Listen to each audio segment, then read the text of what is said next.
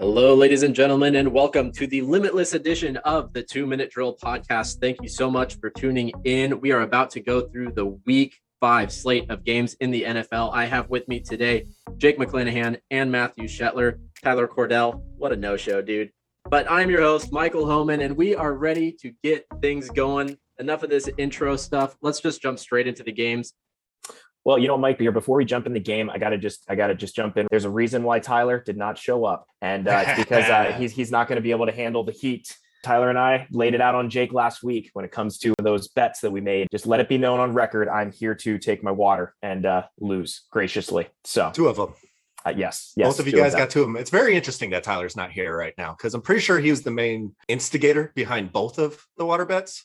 So I'm really freaking excited I beat you guys, and I will be holding that accountable this weekend when you guys are in town. So it's going to be real fun. Exactly. You can just make sure you're you make sure those cups for him are full, absolutely full to the brim, And just to recall what the water bet was last week, I did have the Colts beating Miami in that one. I actually took the spread, but I did say money line on that one. And then I took the spread on the Cardinals beating the Rams, and both of those happened. And I'm very, very excited. Jake got bullied into those picks, and I did get bullied, and he came out on top. Glad I took them. Hey, Mike, real quick, before we'll circle back to the game here real quick. Do you mind, just for my own personal sake, because I was looking forward to this. Do you know what the stats were last week for all of us, like how we bet against the spread? I'm just kind of curious. I last week was not my best, but I'm just curious how everything played out. Just for maybe recover something from last week, maybe. So Tyler has another reason to not show up this week. Personally, I showed up. I had the same amount of correct answers as Tyler. We both got 7 right. Jake and Matt, you both got 9. So you guys came out on top on that one. And then as far as our Limitless bets went at the end of the episode, we went 3-3 there. And we will have some variation of that again at the end of this episode. But now I think we've checked all our boxes. I think we're ready to move on. Jake's feeling good. Yes, sir. Yep. Good, right. Real good. No, 100%. Let's just jump straight into the games. We have the Jets going to the Falcons. Actually, just kidding. They're not going to the Falcons. They're going across the pond to England, and you're just going to wake up to the box score on this one. The line is the Falcons are favored by 3, and the over-under is set at 46. Let's go ahead and throw this one over to Matt first. Matt, what do you think is going to happen in England when Jets take on the Falcons? I wish I was more excited for this game. It's just, London games, it's hard on the West Coast here to want to get up at 6:30 to watch the game in the first place too. So looking at this one, and we have 2 teams that have struggled for the most part this entire year. However, this game will be interesting to watch for a couple reasons. Both teams flashed offensively more than they have all year last week. So we had the Falcons. They did lose narrowly to Washington. However, they were able to put up 30 points in that game. And even more importantly, too, is we saw them start to target downfield again, which is really going to be a plus for, Matt Ryan. If you have him in any fantasy, you probably don't, but maybe like a 2 quarterback or a super flex league, something like that. Cordero Patterson was obviously the star of last week, getting 23% of the snaps and somehow being the top fantasy running back in a whole. So, and Calvin Ridley was getting a lot of deep shots too. Now on the Jets side, they've just been gashed by the run this entire year. And they've actually done a decent job of limiting the pass. So this game being a -3 for the Falcons, I think I'm still going to take the Falcons in this game because they look like they were starting to gel a little bit. Matt Ryan, every time he gets into a new system, it typically takes him a couple weeks, if not even half the year at times, to really start to get into a groove there. So I think I like Mike Davis this week. He's been getting good, consistent touches that just hasn't been very explosive. And I like Cordero Patterson to kind of stay in the flames here and make the most of the amount of touches that he does get. I think the Falcons will actually be able to control the offensive tempo on the ground while taking a couple deep shots. Maybe we see Kyle Pitts get more involved, Calvin Ridley taking a couple deep shots. And I think that'll be enough to cover the spread, even though I do believe that the Jets are starting to round into form a little bit, with Jamison Crowder showing back up, and the team's starting to just get a little bit more chemistry there. So I'm looking forward to it. Jake, I don't know. What about you? This game's kind of up in the air. I'm curious your insight. Yeah, this game, I'm really glad I'm just going to wake up to the score, to be real honest. I was not excited. The only excitement that I have in this game is that I have Mike Davis, so I will be very happy to see him in the end zone this game for sure. I do have the Falcons covering on this one. The over under 46. I'm thinking about taking the over just because typically with going over to England, it's typically always a shootout, very much a toss up. You never know what you're going to get because the players are on different sleep schedules. Typically they're up on the plane the entire night, so their whole rhythm is off. So I just don't see a lot of defense in this game. So I'm going to take the over on this one and Falcons. I do like Cordell Patterson to have another big game. They're just going to kind of stay in the flames with him. They're using him all over the place. So I'm kind of really excited to see how he does this game. And then for the Jets side, it's still at this point, Corey Davis is the only one that you can play. It does look like Zach Wilson kind of figured out how to play football against an NFL team last week against the Titans. So Elijah Moore, he could coming off that concussion. It's a good game to just keep your eyes on the highlights and the stat line because you're probably not watching this game, but I am taking the Falcons spread on this one. It's real quick. It's a good point on the over as well, too. I mean, the Jets have obviously, they've been giving up points left and right, but the Falcons are actually giving up the most points in the league right now, giving up 30 per game. So if the Jets were going to keep up, I mean, Tennessee's defense is garbage. They were able to exploit that, even though it took till overtime. Who knows? Maybe we actually got a little bit of some points scored here. Unfortunately, there's just not a lot of exciting fantasy options that you'd have a lot invested into this game. Which is exactly why I'm going to do the opposite picks of Jake, and I'm going to take the under, and I'm going to take the Jets +3. I really don't see that many good fantasy options, so I really can't say that I'm going to see a lot of points scored. Granted, it doesn't mean that only, those two stars are going to be doing all of the point scoring. That's not really how the NFL works, as much as fantasy owners would like it to, so that our stars actually produce on our teams. But I do think that the Jets are still undervalued, especially considering the Falcons haven't done anything to show that they should be a favorite. And they're in England. It's not like that is a real home field advantage by any way. So that default old school way of thinking of giving the home team -3 doesn't apply here at all. So I really see these two teams as equal, both in the basement, but equal. Because I just expect this to be not that great of a football game. I'm just also not expecting that many points to be scored. I think that's why I lean to take the under there. And ultimately, I just kind of ditto everything that you guys said when it came to the fantasy options. I would just say, I saw I was reading through a couple articles here lately of just like players that you can try to buy low on or just people to watch out for. I would keep an eye out on Jamison Crowder on the Jets side. He stepped right into, that dude, especially in a full PPR league, he just gets catches. I think he had 7 catches on 9 targets already last week. This is where they're up against a terrible defense again. If he starts to step in, he could end up having some sneaky value as like a lower end flex type play.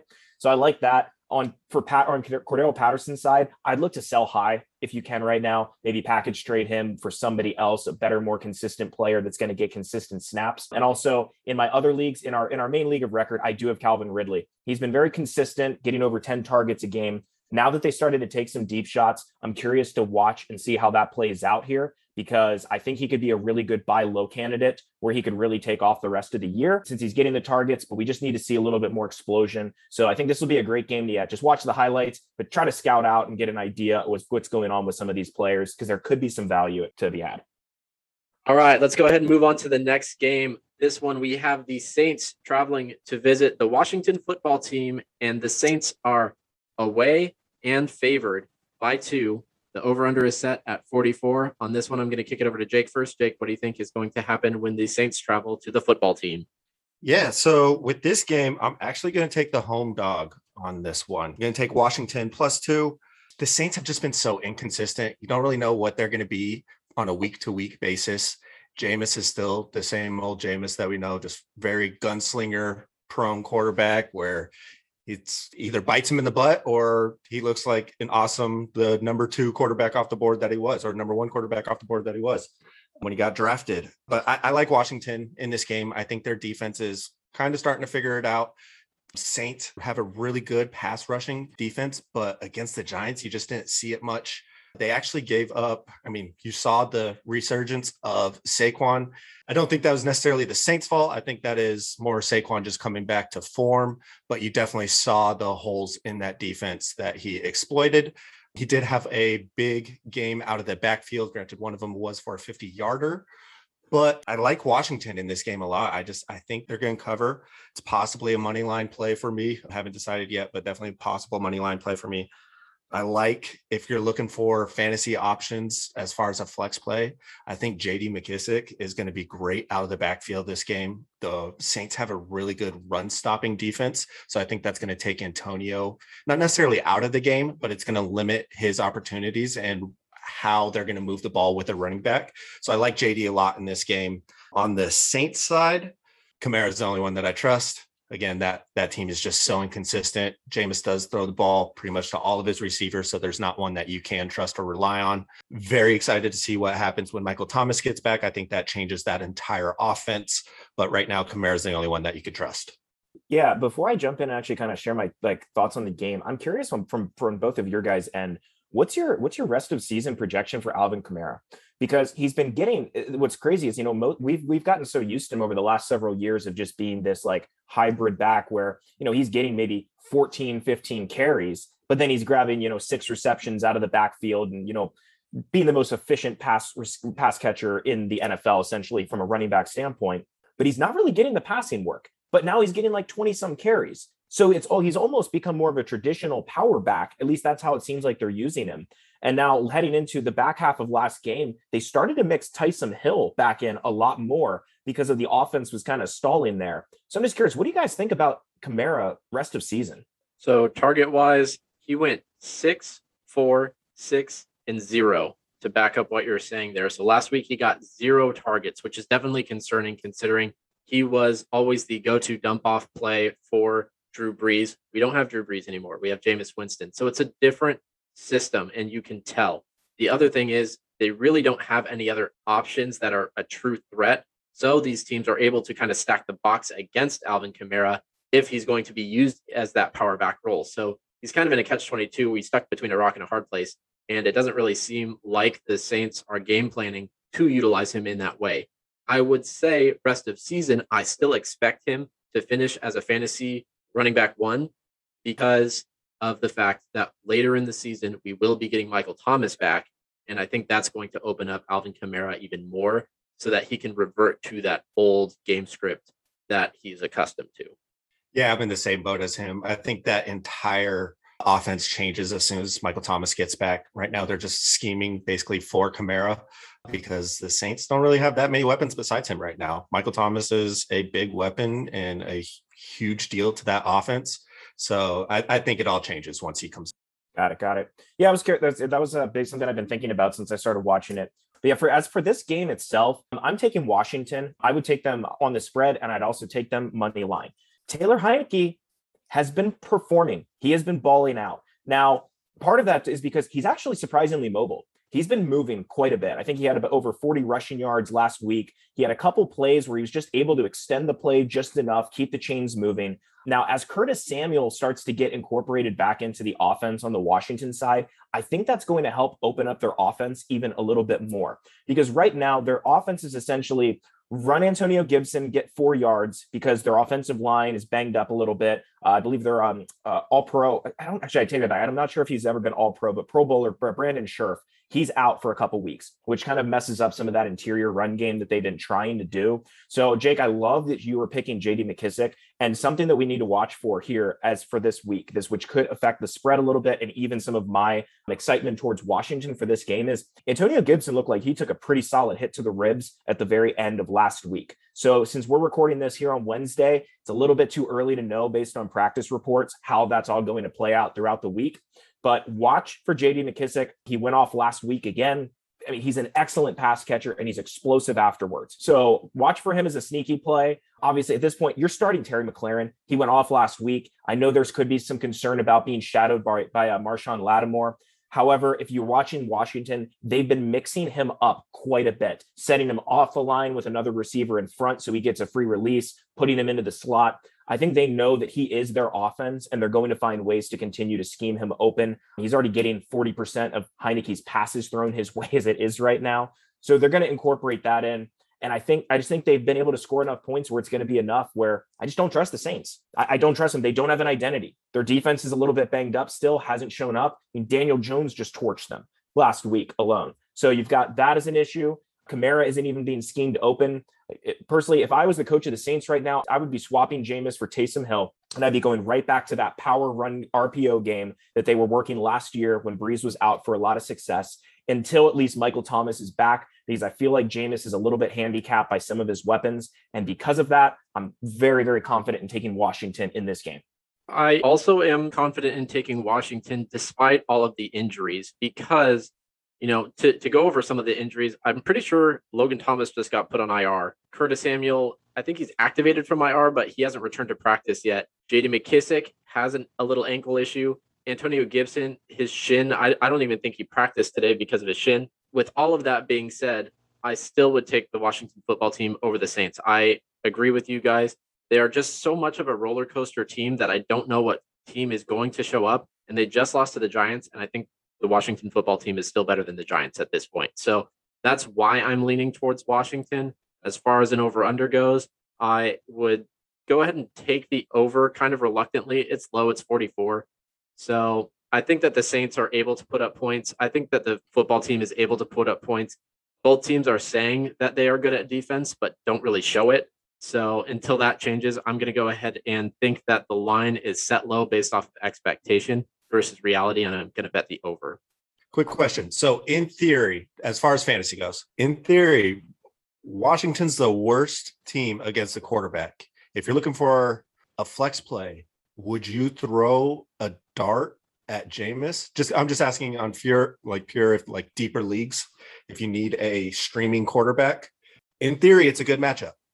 I personally would avoid it because Taysom Hill comes in and snipes plays. I also would avoid it because I think that there are just so many other better options. Unless you're in a 2-quarterback league or something like that, then of course I would throw him in. But if you're not in a 2-quarterback league, I think that there's just so many other options besides Jameis Winston to start ahead of him.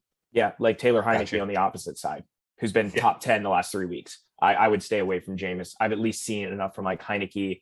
There's waivers where Darnold's still available, Derek Carr. Like there's a lot of people that are still open right now. All right, let's go ahead and push forward, guys. Let's look at the Patriots traveling to Houston to take on the Texans. I see the Patriots favored by 8.5. The over-under is 39.5. This is definitely an interesting game. I do think that the Texans are being undervalued here, which is why I'm going to take them and the points. I think that the Texans, let me say this, they've won against the spread twice. Granted, both of those times, it was Tyrod Taylor who was the quarterback. So that gives me some pause in taking the Texans. But I believe the Patriots have only won against the spread twice as well. I think that they overperformed against the Bucs, and I think that they are being overvalued here because of it. Some injuries to note in this game. I do believe that 2 guys on the O-line for the Patriots are put on the IR for COVID. On the Texans side, not too much to note, but I think there was going to be a revenge game, just remembering that Rex Burkhead was on that team, but he's going to be out. So he has a hip injury. He's going to probably be sitting on Sunday. And as far as the over-under goes, I would personally take the under here. It is so low at 39.5, but I'm still going to take the under. The Patriots have not had a game where they hit the over yet. So I'm just going to keep riding that wave. And then as far as fantasy is concerned, Brandon Cooks is really the only guy you can throw in on the Texans. As far as the Patriots are concerned, Damian Harris is still an interesting play. That's who I would still have to rely on as either an RB2 or a flex if you were the guy who picked him up. And, there are definitely some receiving options that I'll leave on the table for you guys to talk about. So, Matt, I'm curious, what do you think about this game? I don't like this game. I think it's really boring. I think it's the lowest slate on this week, along with I think it was. I saw it tied earlier with the Broncos Steelers, which also sounds like another disgusting game from a points scored standpoint. When it comes for this game specifically, I'm going to take the Patriots to cover the spread, and the reason why is just Davis Mills has put up 9 points total in 2 weeks, and he was able to put up 9 points up against the Panthers and absolutely nothing against Buffalo last week. The reason why I'm going to take it is what I've shown is Mac Jones, if anything, has been efficient. And the Texans are giving up over 150 rushing yards per game. I see this as a game that actually fits exactly to the Patriots' strengths, which is going to be running the ball, getting a couple chunk plays, making short, efficient passes to, Jacoby Myers, maybe try to involve the tight ends, You got Brandon Bolden out there now as a homeless man's James White. So they've got a couple different things that they've got going for them, which is just enough that I think it's going to be able to push them over the edge. Whereas on the Texans side, they only have Brandon Cooks. And as we saw too, the Patriots secondary is pretty nasty still. You got JC Jones. You got a couple people on that secondary that I think they'll be able to match up against Cooks, limit him, which is really just going to allow the front seven to tee off against Davis Mills and keep them from scoring more than 10 total.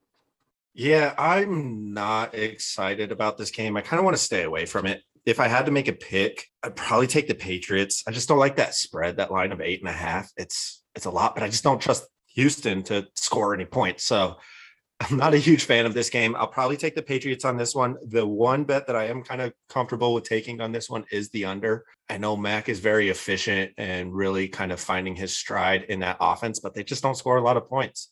And neither does Houston. Bill always schemes a great defensive scheme for a rookie quarterback.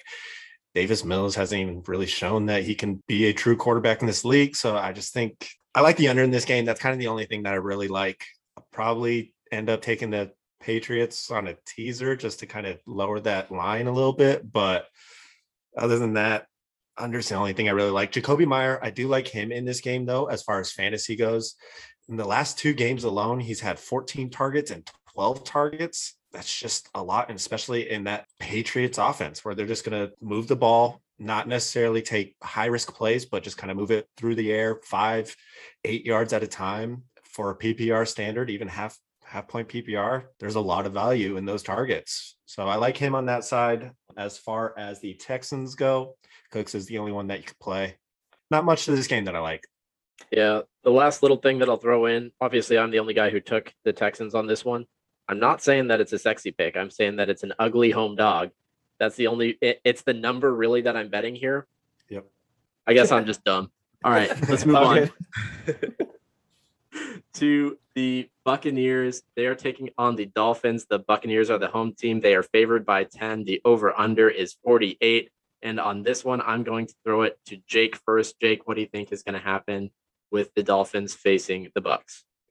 So Buccaneers at home.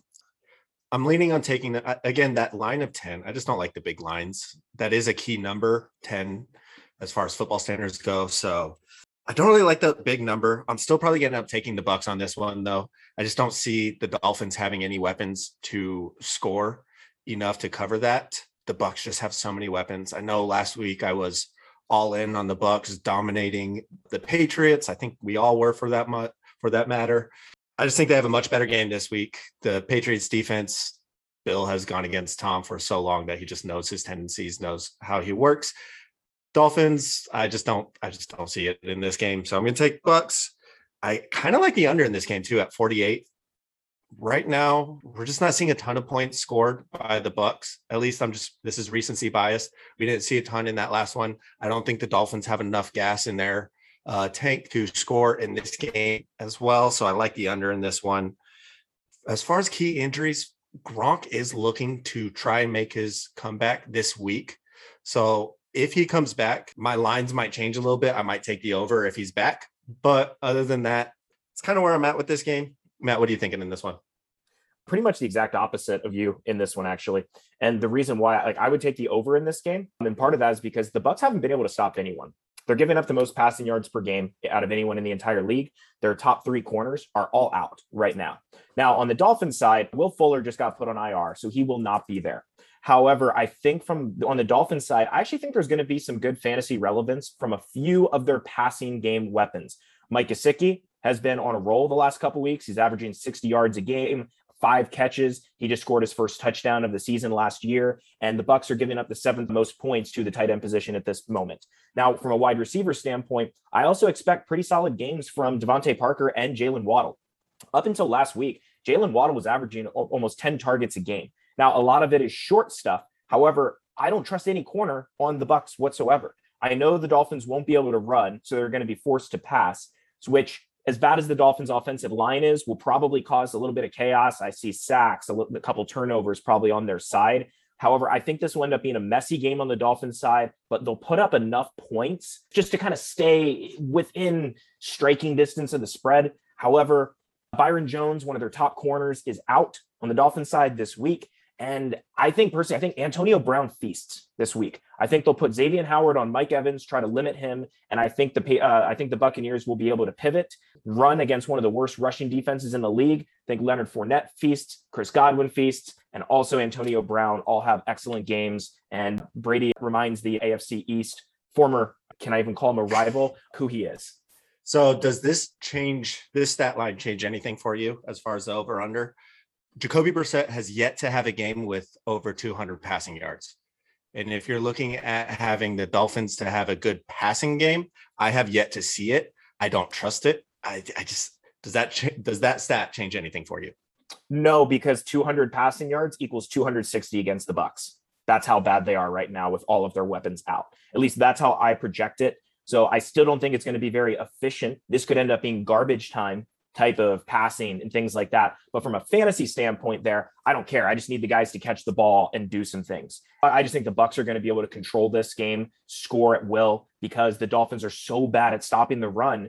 This will be one of those games that Brady can just punch it down the throat with, Fournette, maybe rotate in Ronald Jones, and then just hit people on some deep play action shots. Yeah, I am pretty much on the side of Matt on this one. I also took the over, and I also took the Dolphins -10. It is that key number. It's not a sexy pick again. But the reason why I took the over is because I can see no reason why the Bucs can't get, let's say, 4 touchdowns against the Dolphins.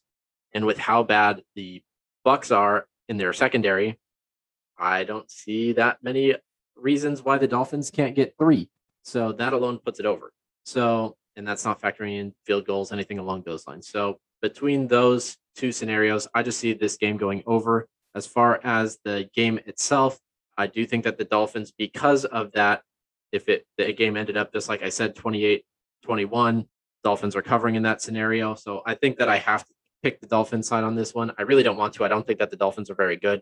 But that's kind of been my theme this week. When I was making my picks, like, gosh, I'm taking a lot of unsexy picks, a lot of teams that are, really looking bad.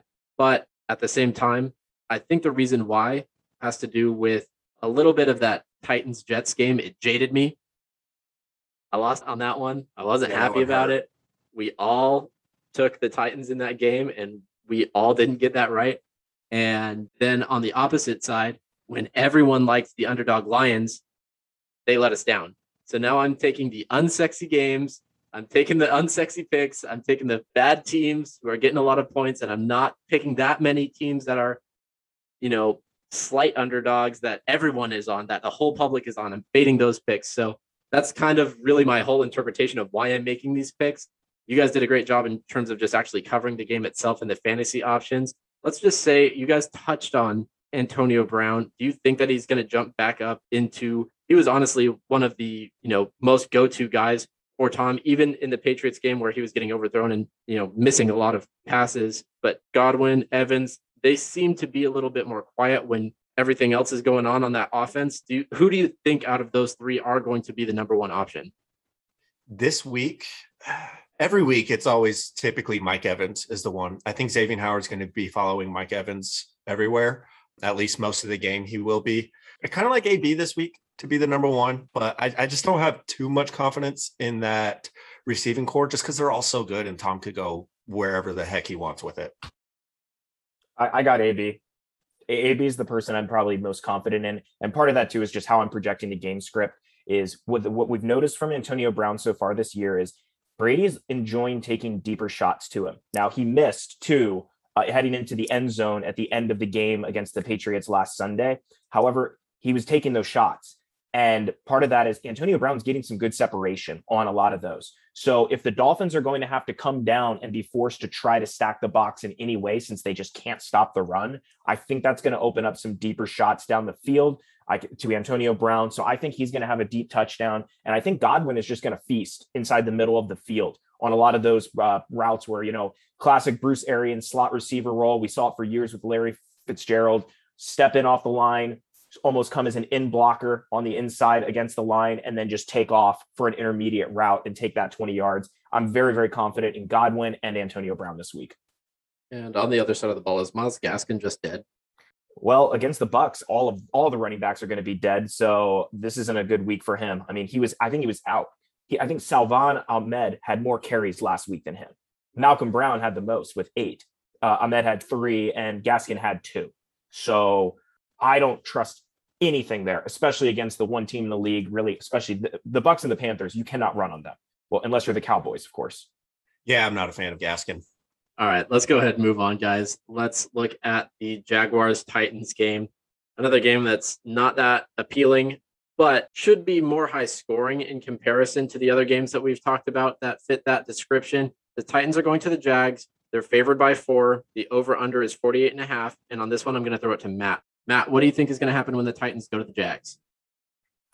This is one I can't accurately project at this moment, because a lot of it's going to depend if Julio Jones or AJ Brown play this week. If both of those guys are back on the field, I'm happy to take the Titans. If one of them are on the field, actually, you know what? If they're not both back, I think I'm going to take the Jags here. I know the Jags have had a little bit of controversy going on here with a little bit of grinding, pump and bump from their head coach here that got him into a little bit of trouble. However, I was impressed with the Jags last Thursday night against the Bengals. Trevor Lawrence showed up. He played a very efficient game. I think, especially now, granted, we got DJ Chark out for the year now after fracturing his ankle, which is a tragedy there.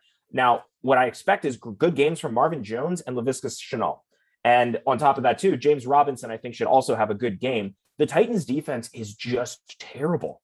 The Jets looked like a NFL offense against them. And I have more faith in Trevor Lawrence and the scheming that the Jags can do, especially because the Jags, we have to remember, they get an extra 3 days rest since they played last Thursday night. So they've had extra time to prepare, extra time to rest and get going. So I would take the Jags to cover this. I would take them to cover the spread. I don't want to get into money line. So I actually disagree with you a lot in this game. They haven't had a lot of time to prepare. Urban Meyer has been out of town those entire 3 days. He was not with the team. He was at his little whiskey house there having some fun. And then when he did get back, he actually canceled all of his meetings until today with the team. He did have little private meetings with some position players and stuff like that, but it didn't seem like they were actually going through their walkthroughs, their practice, their films or anything. It looked like Urban Meyer was just kind of dealing with a whole little tornado over there that he caused. So I like the Titans a lot in this game. I don't care if AJ Brown and Julio are back or not. It makes it more interesting if they're not there. I just think there's too much distraction going on in that office, in that team, in that locker room. It really depends on if the Jaguars can just buy into themselves at this point and just want to go win for themselves. I don't like Urban Meyer as a coach. I just don't think he's that great of a schemer for the NFL. He hasn't really shown much as far as scheme wise goes to prove that he is a really good NFL coach. Mike Vrabel, I'm just going to go based off with the injuries right now because we don't know Julio and AJ Brown. Obviously, if they're in, I'm going to take Titans all the way. No question about it. I just think Vrabel learned his lesson last week and is just going to feed Derrick Henry and just let him eat completely. So I just trust Vrabel way more than I do Urban Meyer. And with all the reports coming out with him and that whole situation that he's got going on, it just doesn't seem like he's been with the team a lot until today, which we're recording on a Wednesday. This was like his first main team meeting that he's had with the team for everything. Grind on 3, ready, 1, 2, 3, grind. Now that's actually, so I got to bring this up here because Derrick Henry ate last week. He had 33 carries. Derrick Henry's on pace for 480 carries this year. That is terrifying. So what I mean about eating, it seemed like in that second half, they kind of went away from him and went more towards a passing scheme. You just got to let Derrick Henry go all game long. I mean, especially with AJ and Julio out, you just got to let him go. It just looked like they went away from him in the second half. He got most of his carries in the first. So that's my only thing is I think they rely on him more throughout the game and not scheme him out of it. And he's still at 33, but Derrick Henry, I'm scared. Needs more. I'm scared of Derrick Henry right now. I think he's going to get injured or they're going to absolutely bust him this year. I know he's a freak, but I'm sorry. 480 carries in the NFL. I know you're a monster, dude, but that's how superhuman. Doesn't matter. I'm sorry. I'm very concerned with the way the Titans are using him. And that's why I really hope AJ Brown and Julio can come back to open up that workload a little bit. I don't know, Mike, what do you think here? Dude, is your refrigerator running? Yeah, it's Derrick Henry. That guy is a beast, dude. He had 157 yards last week, and Jake is saying he should still eat. It's Yes, he should ridiculous. have more. To Jake's point, Ryan Tannehill did throw 49 times during that game. So there was a slight balance, and it did go into the passing game's favor when they don't have their best two passing options. They're both best two receiving options out. Those two guys, AJ Brown, he had a limited practice today. Julio Jones did not practice today. Maybe is kind of expected just because he's more of the veteran. But I do tend to lean with Matt's take on this game. I do tend to stick with my theme. I'm taking some underdogs this week. Jags +4, I'll take it. And in terms of the over-under, I'm going to take the under. I don't necessarily think that this is a high-flying game, despite what the over-under is trying to bill it as. That's 48.5. I don't see how that hits on this game in particular. And other than that, yeah, Derrick Henry, he's the guy that you got to start when it comes to the Titans. I've been trying to trade for him in our league unsuccessfully. I can't get him away from that owner. And in terms of the Jags, Laviska Shenault, that's who I'm really thinking is going to have a big step up now that DJ Chark is not going to be with the team for the rest of the year. I was really impressed with the Jags offense against the Bengals in Thursday Night Football. I think that they did take a big step up. Yeah, obviously everyone has seen the news who is in football circles that Urban Meyer has just been a complete tire fire in terms of a distraction for this team. But ultimately, I think that even though Trevor Lawrence is a rookie, I think he's a professional, and I think he'll be able to handle it and step it up and keep it close if AJ Brown and Julio Jones aren't on the field. And even if only one of them are, I think that they can still keep it within 4 points. So that's why I'm leaning Jags there. With that being said, let's go ahead and move on. Let's see if our theme continues where Jake only agrees with me on one game. We have the Vikings and the Lions. And in this one, the Vikings are the home team and they are favored by 8.5. This is the game that was pretty interesting and the line kept moving. It moved by 1.5 points. So I updated all of our lines before we hit record here. The over under in this game is also pretty high. It's at 49.5. I'll go ahead and kick this one off here. The Lions have been underdogs in every game so far and have only been able to cover once. So it gives me a little bit of pause in sticking with my theme. But because the line keeps moving more and more in Detroit's favor, I'm going to do it. I'm going to take Detroit +8.5. I don't know why I'm signing myself up for this mess. If you know a guy on the Lions outside of Jared Goff, they're probably hurt. Penei Sewell, Hawkinson, both didn't practice. Williams, Swift, both limited. But, I expect most of those guys to still play. I also am looking at the Viking side. If you're going to use that logic, Dalvin Cook didn't practice either. And then they had a pair of corners get placed on IR for COVID. So that gives them some stuff to worry about on their end. And ultimately, the Vikings are only 2-2 against the spread themselves. They've been that up and down team with a lot of unlucky bounces. Granted, so have the Lions. If I'm looking at this game, I still really like, I shouldn't say still really like, but I still really like TJ Hawkinson, even though he's hurt. He's had 2 quiet games back-to-back weeks, and I think that he has to have one of those breakout weeks. I just think he's too good of a tight end to keep quiet too long for fantasy purposes. And then as far as the Vikings go, I'm interested to keep my eye on Dalvin Cook's injury. I do think he's trending towards playing, even though he didn't practice today. Receiving wise, I do kind of just expect, I have a feeling that Adam Thielen is going to come away with more fantasy points than, say, the other receiving options like Justin Jefferson or Conklin or any of those guys. And as far as the over-under goes, if I didn't mention that already, I am going to take the under at 49.5. Matt, tell me what you think on this one. Well, I hope you're wrong about Adam Thielen because I'm playing against him. And in our league of record here, it seems to be a common trend for me to just get absolutely destroyed. Ooh, it felt so good, dude. Yeah. Apparently, the Seahawks don't know how to cover a wide open Deebo Samuel. But okay, sorry, I got most of my tilt out on Sunday. I've been spending the last couple of days trying to heal. You didn't even have to worry about the Chargers game. You could just enjoy it as a fan. Yeah. So, like I said, a lot of self-care. Long baths, Epsom salt, candles, that kind of shit. Anyways, moving on to this game, I'm going to take the Vikings to cover. And for a couple reasons here. Most importantly is the strength of the Lions has been their offensive line. which has allowed them to open up the run game, even though they don't have a lot of weapons. So their backs have been able to consistently get some good yards per carry going, even though that teams are able to kind of stack the box. I know you mentioned Penei Sewell. He's a little bit banged up, but even more importantly is it's Frank Ragnow. And their center. I mean, he's one of the best centers in the entire game, just got a massive extension this offseason. They just placed him on IR. Last I checked, I don't think Taylor Decker is coming back this week. I believe it maybe this week, or if not this week, it would be next week. So that'd be something to monitor, because I don't remember exactly week what they put him on IR. But that's like 3 Pro Bowl level players that could be out, at least 2, and potentially a third if Sewell can't play. And the Vikings defense has consistently gotten better each and every week leading up to this point. And especially they play better at home.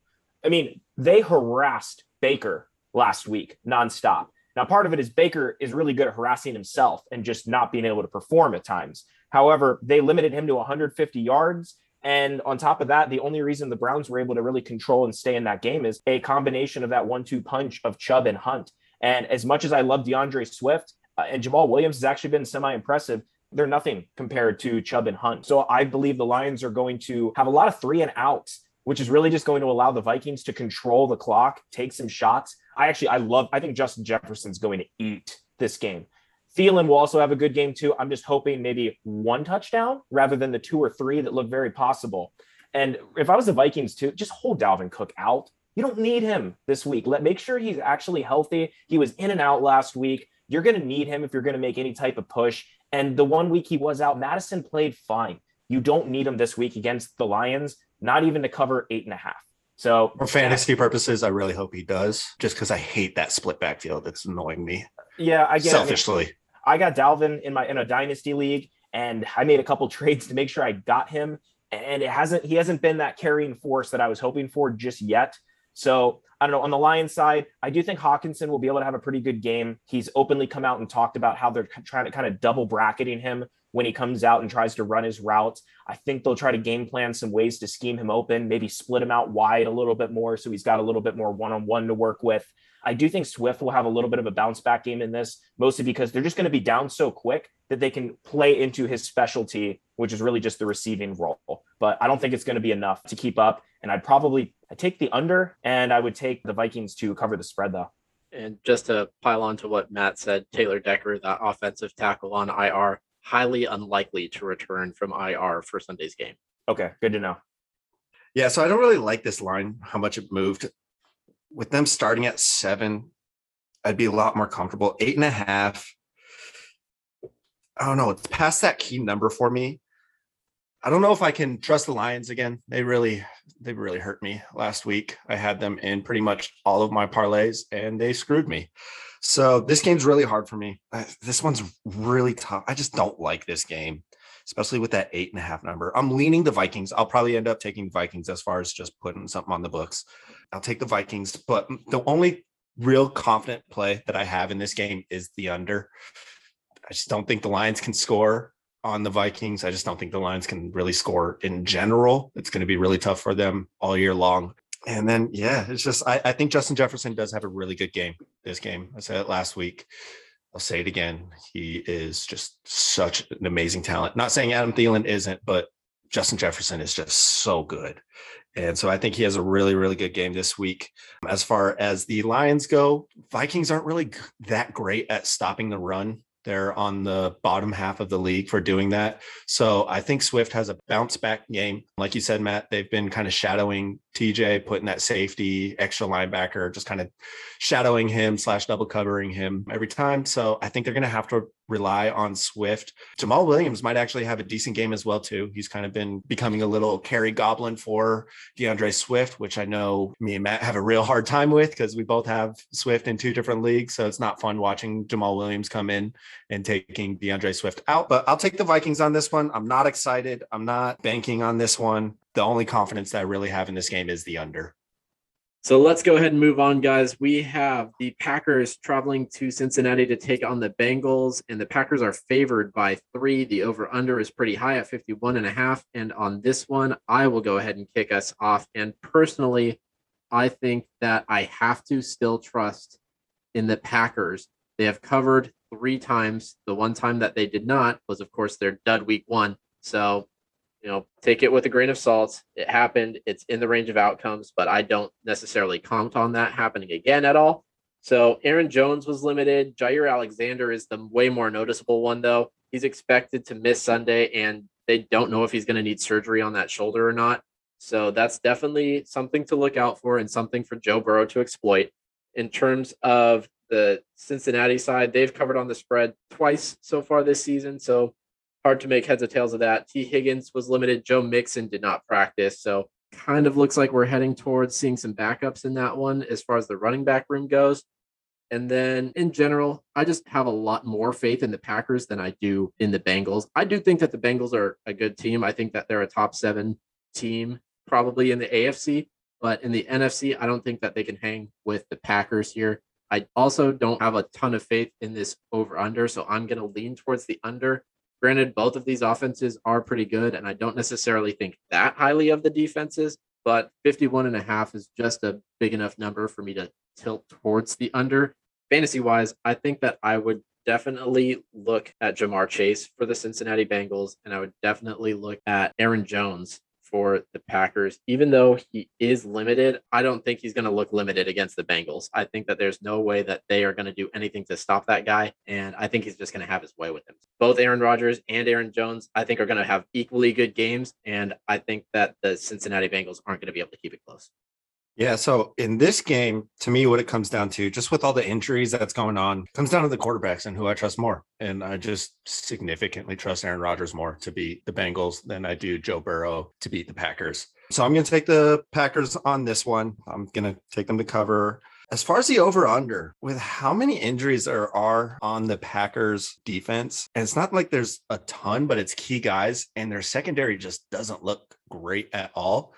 I'm going to take the over. Joe Burrow has shown that he can move the ball, score touchdowns. Jamar Chase can catch the ball and catch touchdowns. And then obviously it's the Packers offense. They have Aaron Jones. They got Devontae Adams. They got even now Randall Cobb they're starting to scheme for him. They got some breakout players like Lazard for down the field. So yeah, I like the Packers in this one. I think not necessarily they're going to have their way with the Bengals because I think the Bengals are going to be able to score. I just trust Aaron Rodgers more to cover the 3 that we have on this game. Yeah, I don't mind the over here because I do think the Packers are banged up enough. Missing Jair Alexander, that's a big deal. They also just lost, I believe, Zadarius Smith also went out for potentially the year. He's having a back surgery, and that's never a good sign for a defensive end. So I think the Packers defense is a little bit banged up here. And, the Bengals defense, their secondary has actually been surprisingly stingier than I think we were expecting. But you got Jesse Bates back there. He's an absolute stud. So they've got a couple pieces, but it's the Packers. And really outside of that week 1 debacle that they had, they've shown up and they've been very consistent since then. So you're going to give me Aaron Rodgers and you're going to give me 3 points on that. I'm going to take it.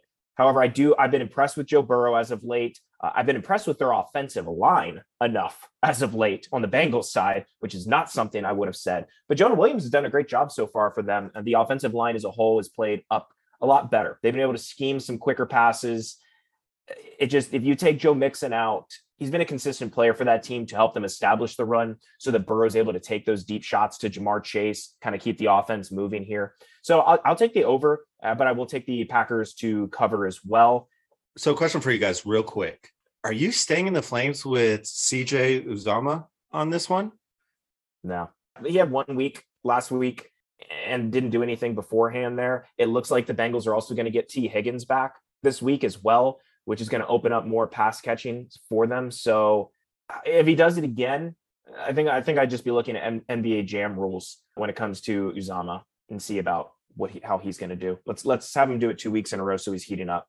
All right, moving on. We are going to look at the Broncos traveling to Pittsburgh to take on the Steelers. It looks like the Steelers are home favorites by 1. The over-under is quite low at 39.5. And on this one, I'm going to throw it to Jake first.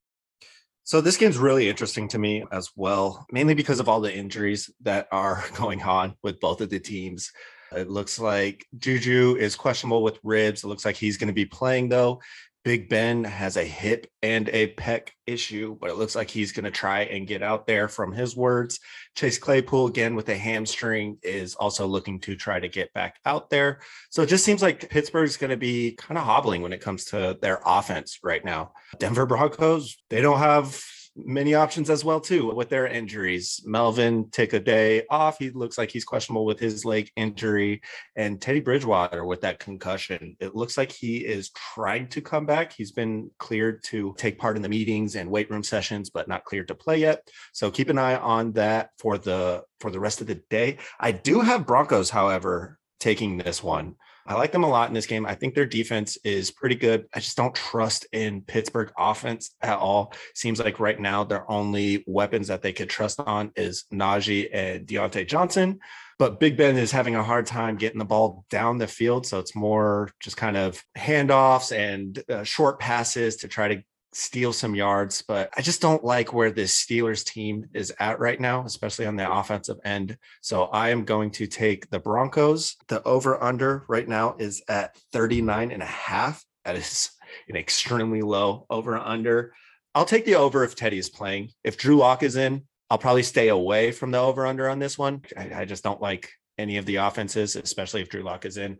As far as fantasy goes, Deontay and Najee, like I said, for the Steelers are the only two that you could play right now. I just don't trust that hamstring injury for Chase Claypool to come back and be a strong flex play. I just want to see him 1 week. After that, I'm sure he'll be fine. For the Broncos side, I like both of their running backs. If you have one of them, you can throw them in. They're kind of just bouncing back and forth. I like Melvin probably a little bit more in this game. Like Tyler said last week, it just seems like they're going to be using him basically till his wheels fall off. So I do like Melvin a little bit. Also, I like Noah Fant again in this game. Pittsburgh's not great against the tight ends this year as far as fantasy goes. So look for Noah Fant to have a big game. Look for the running backs to have a big game. If you're going to pick one, I like Melvin a little bit more. Just to clarify here, because we're taking an over and an under, like kind of deciding here on the podcast, just to take our own like opinion from here. I'm going to take the under, but just as a pure kind of like announcement, I will not be betting that. I will not be betting the over or the under in this game in any way, shape, or form. I don't like it. I don't trust it. I don't want anything to do with this game. Barely in fantasy, and even less so in terms of betting itself. When it comes to the spread, I'm going to take the Steelers. And I probably end up regretting this. If they cannot squeak out a 2-point plus win at home, I cannot imagine a scenario where I'm really betting on them in any other way this year. The only reason that I'm considering it here is that I still believe the Steelers defense. Okay, TJ Watt is back. He's going to be closer to full strength here heading into this week. They still have a good pass rush. And we just saw the Ravens basically blank the Broncos last week in Mile High in Denver and hold them to 7 points. Now, yeah, some of that maybe was because Teddy went out and Drew Lock came in. However, I still don't trust the Broncos. I don't think they're that good. I think they're an efficient enough team that can just kind of game manage their way through different games. And on the road at Heinz Field with that crowd, I just think the Steelers might have one defensive play in them, whether it's like a fumble recovery, interception, some kind of turnover, just to give them just enough to squeak by on this one. And from a fantasy standpoint here, I have Noah Fant. I like Noah Fant a lot. I personally am probably pivoting and going to be starting like Mike Gesicki over him this week against Tampa Bay, which is a much worse pass defense, and just trying to play that one a little bit more safe. I don't really want anything to do with the split backfield of Denver. Steelers still have a good run defense, and unless one of them falls into the end zone and you don't know which one, I just don't have a lot of confidence there or really in any of their receivers. I mean, I guess you could play Cortland Sutton. If you have him, you probably have to, depending on how deep your roster is. And on the Steelers side, yeah, Najee and Deontay. Deontay's a must start. If Deontay is healthy, he's a must start every single week because he's getting 10 to 12 targets. That is volume that you just can't ignore. But I hate this game. Yeah, just to pile on the fantasy side of things, I completely agree with you what you just said about Deontay Johnson. I would say I completely agree with what Jake said before. Najee Harris, he is, even if he's inefficient, he's going to be good for fantasy. In terms of the Denver Broncos backfield, that's really the only guys that I trust on the Denver side of the ball. I really don't trust any of the receivers necessarily, especially if Drew Lock is quarterback. So I would definitely put in Cortland Sutton if Teddy Bridgewater was playing. I would not if Drew Lock is playing. I just don't trust Drew Lock at all. I don't trust the Broncos really, but I trust the Steelers even less. But with Drew Lock at quarterback, I have to take the Steelers side. And at this point, when we're recording, we really truly don't know if Teddy's going to play. So I'm going to take the Steelers side for the sake of this podcast. I'm also going to take the under on this really low over under as well, because there's a reason that it is this low. And it's not just because everyone's hurt. It is because the Pittsburgh Steelers and the Denver Broncos, neither of these teams through 4 weeks has hit an over. Both teams have only hit unders. So I got to take the under, even though it's low, just to ride the odds there. And really, I think you guys did a good enough job with the rest of it. I don't even want to talk about this game that much anymore. So let's go ahead and move on. It's an ugly game. Yeah, let's go ahead and move on. We have the Eagles taking on the Panthers, and the Panthers are favored by 3.5 points. The over-under here is 45.5. And on this one, I'm going to kick it over to Matt. Yeah, for this game, I'm pretty confident right now in what the Panthers are doing as a team. So I'll take the Panthers to cover. Panthers defense is just, they've consistently proven that they're the real deal. Outside of the Cowboys and how balanced their attack was against the Panthers last week, Panthers have done a damn good job of just limiting what the other team does. And so I've been very impressed with them. I've been very impressed with Sam Lamar Darnold, leading the entire league in rushing touchdowns, not just at the quarterback position. He's got a good thing going down when they get down into the red zone there. And the Eagles have some of their strengths. They got a decent offensive line. But at this point, the biggest turning point for me here is simply the fact that the Eagles are down 4 offensive linemen. And I don't think they're going to be able to deal with the Panthers pass rush or how well they're able to cover in the secondary, when the only people that the Panthers really have to work with, they just have to shut down Devonta Smith. And that's pretty much it. I mean, Dallas Goedert, he had a good game last week. I feel much more confident in Goddard this week from an Eagles fantasy player than anyone else on that team. Miles Sanders, does he even exist? He looks good every time they give him the ball. They just don't give him the ball. So I don't have a lot of faith in the Eagles at this point. They look like they might be a tough out or resilient team the first 2 weeks, and they're definitely trending much closer to kind of, again, more of like a Lions realm at this point. So not a lot of confidence there. Panthers side, who's going to stop DJ Moore? I mean, Darius Slay is good, but it doesn't matter. DJ Moore is going to get his. And outside of that, I mean, that's really the player I'm most confident in. Outside of there, Robbie had a bunch of targets, but he didn't even do much with it last week either. But I don't know, Jake, you pay close attention to the Panthers offensive side of the ball, being the DJ Moore truther of the group here, and it's been paying off for you quite well so far. So what's your take on this game? I love DJ Moore this week. I love him every week, but I love him this week. I'm going to take the Panthers on this one. Do we know if Gilmore's going to be playing or not this week? Is he going to meet? No, he's not, right? Because he got traded, so he's on the pup still. That's right. Yeah, week 7 is when they're week 7. Yep. So, I like the Panthers a lot this week. I do think the Eagles are not necessarily Detroit Lions status. They did put up over 350 yards or something like that against the Chiefs last week. I don't think they're necessarily Detroit Lions status. I think they do have some weapons. Really, as far as besides DJ Moore on this game, the only fantasy options that I do like are the quarterbacks on both ends. I think Darnold's going to be a great stream this week. With Jalen Hurts, he's not going to get you a ton of passing yards, stuff like that, but his threat of just running is so strong. And with a strong pass rush for a rushing quarterback that typically lends to a lot of rushing yards. So I think he's going to rely and have to kind of rely, because he's going to be running for his life in this game with all the injuries that they have and how good the Panthers front line is. I think he's going to be having to rely on his legs a ton this game. I'm not super confident in him, but if you have him, obviously you got to start him. So as far as fantasy, I just like the quarterbacks in this game. Obviously, besides DJ Moore, I think he's going to have a great game, but I'm going to take the Panthers on this one to cover. That over under, I'm not really in love with it. I'm probably going to take the over. Just kidding. I'm probably going to take the under on this one. I just sold myself on the under. I'm not a huge fan of that line. I'll take the under on this one, and I'll take the Panthers to cover. Start the quarterbacks and start DJ Moore. Other than that, it's kind of what I got for this game. Yeah, I honestly look at the Eagles the same way Jake does. I do think that they are slightly better than maybe what Matt just gave them credit for. They did put up a solid fight against a couple good opponents. Like, it was a defensive slugfest when they played the 49ers. It was a shootout when it came to the Chiefs. They didn't look it against the Cowboys, obviously. So they're an up and down type of team. I originally wrote down that I was going to take the Eagles plus 3.5, and I can't do it. especially considering that I peeked at the injury report while you guys were talking, and coach says that Christian McCaffrey looks really good when he returned to practice today. So with him jumping back into the Panthers offense, I don't think that there's a way that the Eagles and their talent level can keep pace with the Panthers if Christian McCaffrey is in. So I will go ahead and make this a universal pick for the Panthers here. I will also take the under, like Jake just said. Sorry if you're like me and you ran off in certain leagues and went and picked up Chuba Hubbard and Christian McCaffrey is already back. Say goodbye to that fab.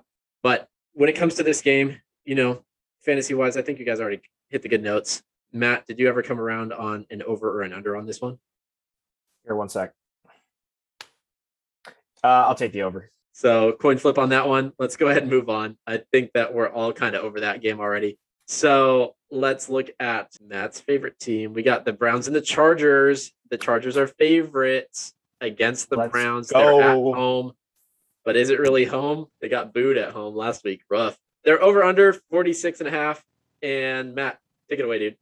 No, the Chargers don't need a home. The only home they need is the place that they have in my heart. And that's really all they're going to get, because until they go on a playoff run and start to captivate the LA base, they're not going to have a home field. At the same time, I think this game, if they're going to have a home game, this one would probably be a little bit closer. The Browns really aren't a hypey team. So I think luckily that should be a little bit 50-50, at least from a home field advantage standpoint. In this game, I'm going to take the under, but I'm also going to take the Chargers to cover the spread here. And there's a couple reasons why. If you look at the Chargers right now, is Brandon Staley. I think we've seen at this point, Brandon Staley has been able to take his number one defense that he schemed with the Rams last year and take it over and fit it in almost seamlessly with the Chargers as of now. The Chargers have held every single team that they've played against up until this point to much lower, to almost a touchdown less than they're averaging in all the other games playing. Now, granted, it's a 4-game sample size, but you've held the Chiefs to 24, you held the Raiders to 14. Washington has been averaging about 27. They held them to 16.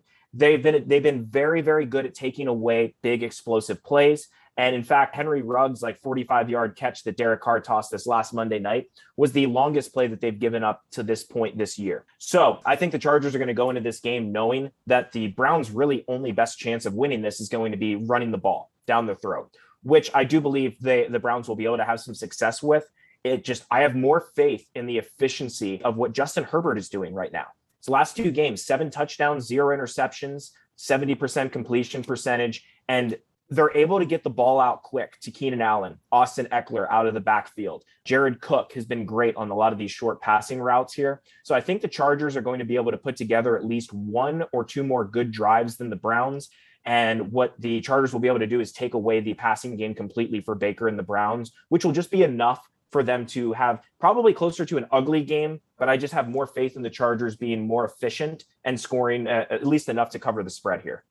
I really wish that this spread would move to +3 because I want to take the Browns. I do. And just to hurt Matt's feelings, I think I'm going to. I'll go ahead and take Browns +2. I really don't like that line. I'll probably throw that, though, in a teaser leg in some sort. I'll tease that line up to 8 so that I can fit that in, because I do think that the Chargers are riding a super big high coming off of a big divisional primetime game win. I don't think that the Browns are satisfied with that win over the Vikings. So I see this as slightly a letdown spot for the Chargers, which is why I'm going to take the Browns the points.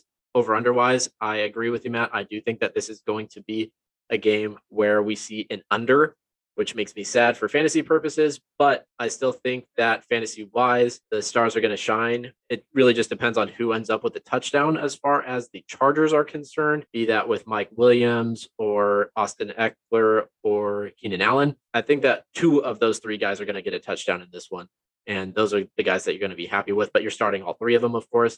As far as the Browns are concerned, I do think that Odell Beckham Jr. has to have a week at one point or another. He just started, so give him a little bit of time. But I think that he's going to find his traction sooner rather than later. And I'm a guy who really has never had that much faith for the past few fantasy seasons in Odell Beckham Jr. Matt, I know that you are more on that side than I am, but I think that he's going to have a game. And of course, the running backs are as well. That's just the way that the Browns roll. And the Browns also roll with defense, which is why I lean towards the under and which is why I can see them giving the Chargers a hard time. Yeah, so this game was really hard for me as well. -2 line for the Chargers has me really intrigued. I kind of like the Browns in this game. I know, Matt, you're not going to be a huge fan of that, but I do. I mean, actually, I am. It's just going to help me win for our spread bet. So I know, please do. Go for it. Doubt us. Yeah, I'm going to take the Browns on this one. I don't know why. I've looked back at this over and over and over again. Something is just calling me towards the Browns. I can't tell you why. I just have a feeling in my gut that the Browns are going to take this one. I do think as far as fantasy standards go, the Chargers, their offensive game is pretty solid. Justin Herbert, I'm very excited about what he can do as far as moving the ball down the field. So I like Keenan a lot in this game. I think they're going to use Austin Eckler a lot. So you're going to start your studs on the Chargers. Obviously, Nick Chubb is going to have a great game. Again, Kareem Hunt could have another solid game. I like his talent a lot. So I love those running backs. Yeah, I can't really pinpoint this one. I don't know why I'm taking the Browns. Everything that I'm seeing, that I'm paying attention to as far as stats and all that are telling me Chargers, but I just feel the Browns on this one. So I'm just going to trust my gut on this one, throw a dart out there, and I'll take the Browns on this one. No rhyme or reason, just kind of a gut feeling. Do you have enough of a gut feeling to give me a chance at redemption on a water bet? Nope. No? Nope. You sure? Yep. Man, I'll do it. I'll do it. I'll be nice. I'll do it. Let's go. Let's go. Okay, thanks, Mike. I know you were just like sitting there with sad puppy dog eyes when Jake's telling you no. So I know that would make you happy. I'll go ahead and do it. I'll take some water to the face because I backed the Browns. All right. Oh, man. Let's go. Hopefully I have Jake's luck on that, dude. All right. Hey, get bullied into it and it works. I think it's more fun when you guys are rooting for your team even more. So it's an exciting year for some of that. I think the Chargers are breaking their curse. And yeah, I don't know. We'll see what happens here. I am touching on your point, Mike. I am very curious to see how Odell performs in this game, though, because really he should have had like 2 touchdowns last game alone. Baker missed him on a wide open 60-yard touchdown, which would have been great considering I was playing against you. It wouldn't have actually mattered. Actually, no, that's okay. He could have let me down because I just would have had my hope dashed anyways. But no, Baker just had a trash game last week. I do think Baker will step back and be better. But one thing we do have to watch with Baker is, he does have arguably, I've seen quite a few speculations saying that Baker has a torn labrum in his left shoulder. Now, granted, that's his non-throwing shoulder. However, that still can add to a level of discomfort and throw things off if you get hit a couple times. Maybe you need that shot to control some of the pain. So I am curious to see how Odell performs in this game. I'm not projecting a lot with him this game, specifically because the Chargers have allowed the second fewest fantasy points and really just yardage in general to wide receivers since the beginning of the year. And even in our own fantasy league here, I'm most likely pivoting and I'll be starting Michael Pittman and Emmanuel Sanders over him in both of my 2 flex spots, partially just because, Bills Chiefs shootout, Sanders has been great, and Michael Pittman's been averaging 10, 12 targets a game. So that's just for some context on where I think Odell's going to perform. I think I only would trust him as a wide receiver 3 to flex type position this week. However, I'm hoping he goes off because I'd love to be able to plug him in consistently week after week and have some of those deep shots. And to the point of this bet, I want to be clear that I think that the Chargers are the better team. If you listen to the previous episode where I did a power rankings of the AFC, you would know that. And I'm still just thinking that they're in a letdown spot. It's a any given Sunday type of league, and I think that this is the Browns Sunday. So that's why I'm going to go ahead and take that water bet from you, Matt. But let's go ahead and move on. We have the Bears and the Raiders coming up next here, and the Raiders are favored by 5. The over-under is only 44. And I'll go ahead and kick this one off. Personally, I've always taken the opinion that the Raiders are the team that plays up to competition that is good, plays down to competition that are bad. I've tried kind of both sides of that coin. And ultimately, I have to just pick with who is the better team by a long shot, in my opinion, on this one. And I think that's the Raiders. So I am going to go ahead and take those 5 points and take the Raiders. I just think that the Bears are okay at home and they're trash on the road. We saw that against the Browns. Granted, that was Justin Fields' first game as a starter, but really he just got the vote of confidence from the team since Matt Nagy just named him the starter. Andy Dalton off the injury report, but Fields is the starter. Mooney and Mack are both listed as questionable, but they're going to be a go. The main news, of course, is David Montgomery, who's going to miss time and hasn't been placed on IR yet. Matt Nagy hates fantasy owners, say that being the owner, not in our league, but in others. So I'm a little upset about it, but not going to dwell on it here. Let's go ahead and talk fantasy options here. Oh, and I am going to take the under on this game, by the way. So I'm going to take the Raiders. I'm going to take the under. Fantasy wise, obviously, Darren Waller is a must start. If it looks like Josh Jacobs is going to be a go and Peyton Barber is going to be out with turf toe, despite him doing okay. So as far as fantasy goes, Josh Jacobs, if he's back in, I expect him to be a fine start. He might not necessarily qualify as that RB, 1 or 2 that you maybe drafted him to be, but he's definitely still a fine flex play. And I think he's still going to be fine for this game in particular, going up against the Bears. And on the Bears side, Allen Robinson, he's going to ride your bench until he shows you otherwise. Honestly, I'd flex Darnell Mooney over him. I probably wouldn't, but I'm just saying that that's kind of the state of the Bears right now. I really don't know what to make of any of the fantasy options with David Montgomery out. I loved having David Montgomery in my lineup, and with David Montgomery out, it just makes me sad to think about the Bears offense. So yeah, so just like you, I really think the Raiders are that team that plays to the level of their competition. So for that, I think it's just going to be a closer game than a 5-point game. So I'm going to take the Bears on this one. So you saw with last week with Lazard being the play caller that Justin Fields did look better. Still not taking any top whatever water bets on him probably ever again. He did look better on that game. So I just don't think the Raiders are truly that real deal where they're just going to show up every week consistently. They kind of remind me of the Saints, but not as much up and down as far as that goes. So yeah, I like the Bears in this one. I am with the line of 44 going to take the over on this one. I think there is just a couple more touchdowns. Like I said, Justin Fields kind of looked like he figured it out a little bit with Matt Nagy not calling plays. Kind of it's more of a scheme fit for Justin Fields. And the Raiders do score points. They got some weapons on that side. Josh Jacobs, if he's in, like you said, he's going to be a fine play. Obviously, I love Darren Waller. He's going to be awesome. And then that receiving core with Derek Carr is actually not bad. Hunter Renfrow, Henry Ruggs over there. So Brian Edwards is kind of showing up as well too. I know I just named a bunch of people that says why I should take the Raiders, but I am going to be taking the Bears on this one and the over. I'll take the over and I'll happily take the Raiders.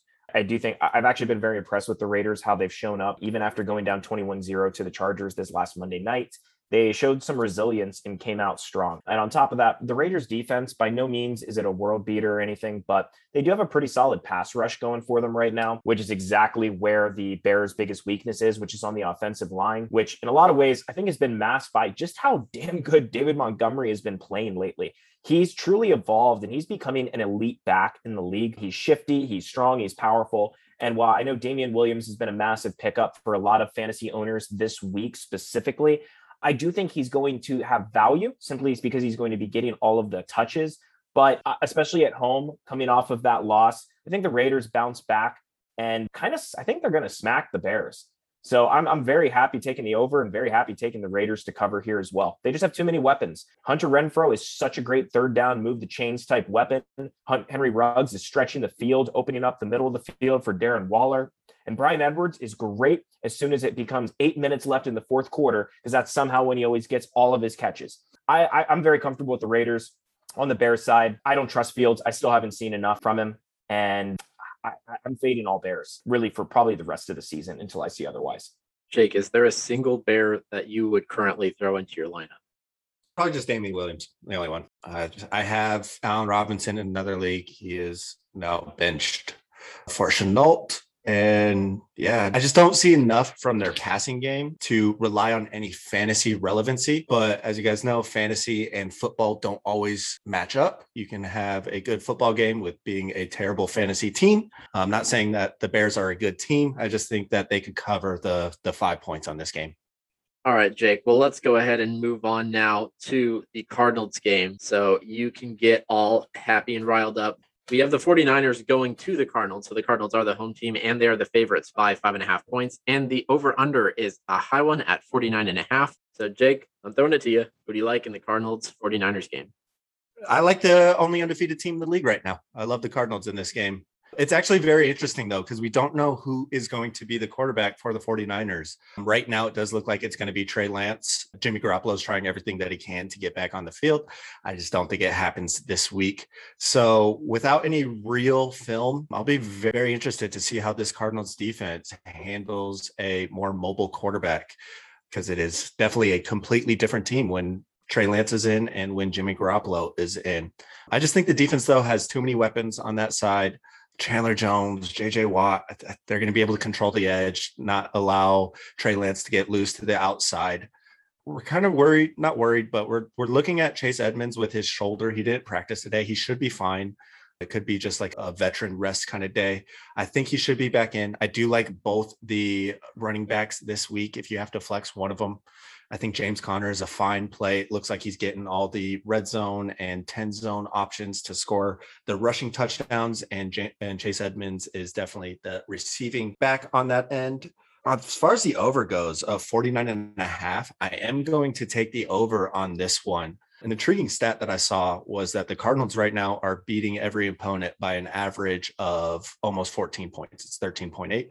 So I think Trey Lance is able to move the ball. I think he's going to have yards with his legs.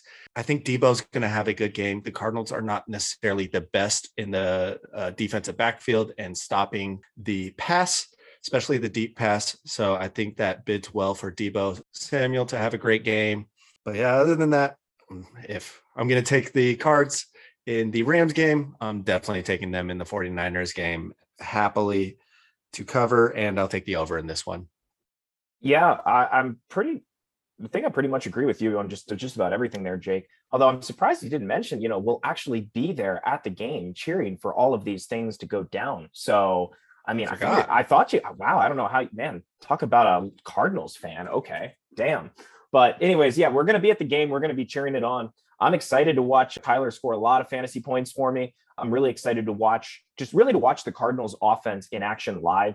It really looks like this year, adding on those couple extra weapons have really just opened up the Cardinals offense, where it's almost like a pick your poison for the defense. Who do you stop? Cool. Okay, cool. You have a lockdown corner. You want to try to shut down DeAndre Hopkins? Great. AJ Green will show why he's actually the best receiver on the Cardinals and just absolutely go off. Totally joking there, but I've always been an AJ Green fan. So it's nice to see him really starting to have like a kind of a career revival after really a bout with some really bad injuries here. And on top of that, I mean, then you got to deal with Rondale Moore and his shiftiness, Christian Kirk out of the slot, Chase Edmonds and James Conner have had fantastic weeks now consecutively. And Kyler just seems to have it all together. So until I see somebody limit him, and considering that I've had the Rams as a better defense than the Niners, I just don't see how the Niners are going to stop him. And on the opposite side, if Trey Lance does start, I've seen uncertainty out of him, questioning his reads, not sure who he's supposed to throw to. And considering the fact right now that the Niners, their entire running back room is still in flux, they have no consistency there. Their Hall of Fame left tackle, Trent Williams, has a chance of missing this game.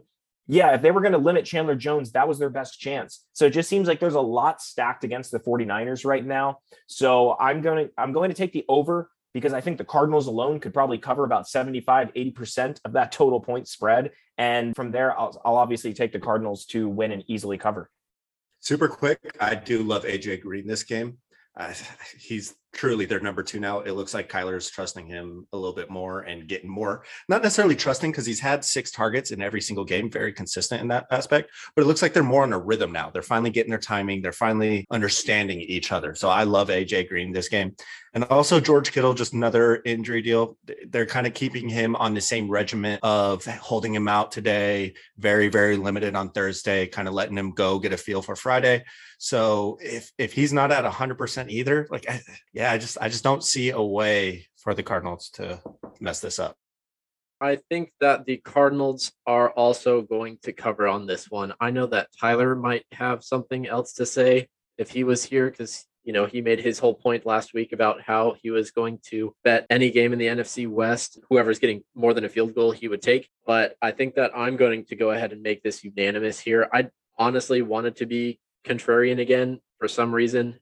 I've been burned one too many times as a Cardinals fan, because I too am a Cardinals fan. I haven't lived in Arizona for quite some time, but I grew up sitting next to Jake on some Sun Devil Stadium metal bleachers and watching the Cardinals play when they didn't even have their own stadium. So I am a born and raised Cardinals fan through and through.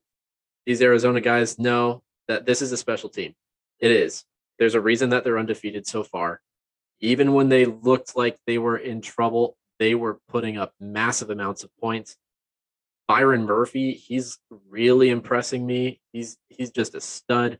The other options on the defense, like Buda Baker, all these guys, they're really impressive. And as far as the offense goes, the one thing that I do want to ask on a fantasy related question, and I kind of want to make it interesting, let's look at D-Hop and say, if you were to trade for or trade away D-Hop and you had to make just a 1-for-1 trade, what is a fair market value right now for him? Because looking at our personal league, I know we have some customized scoring going on, but I believe that he's just the wide receiver 21. And obviously he wasn't drafted to be the wide receiver 21. So where do you guys place him right now in terms of a fair market value, just a 1-to-1 trade in fantasy? I think I'd probably place him probably closer to kind of right around like the DK Metcalf type of zone, because, DK, we know how explosive he is, but even like last week, he had a great week and it was 4 for 64 and a touchdown. I think D-Hop is going to end up in that range where he's going to be getting like 5 for 60 on almost every single week. And after that, a lot of his boom potential is really going to depend on whether he's one of the people to get a touchdown, which I will say this. I did have DeAndre Hopkins as a fade for me this year before the draft season. Both him and Alvin Kamara were two of my fade candidates, not because I thought that they weren't going to be good in fantasy, but because I projected some concerns with the Saints offense on the Kamara side. And also here with Hopkins, they have so many weapons. And this is more of a testament to Kyler, not a detraction from Hopkins. Kyler's making the right read.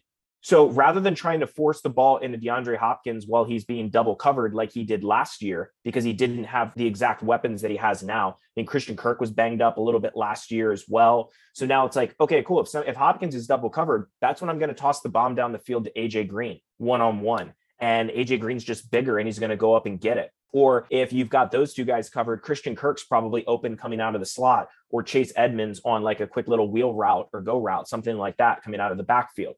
So I'm not very confident in Hopkins. I do still think he'll finish as like a high-end wide receiver 2 to like mid-range wide receiver 2 on the year. So yeah, I'd say probably DK Metcalf, AJ Brown maybe at this point, rest of season, once he comes back from his hamstring.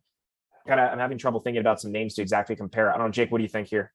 So here's a name I'll throw out there. This is more on the bottom half of my tier, maybe even my floor. Maybe even like an Amari Cooper type right now.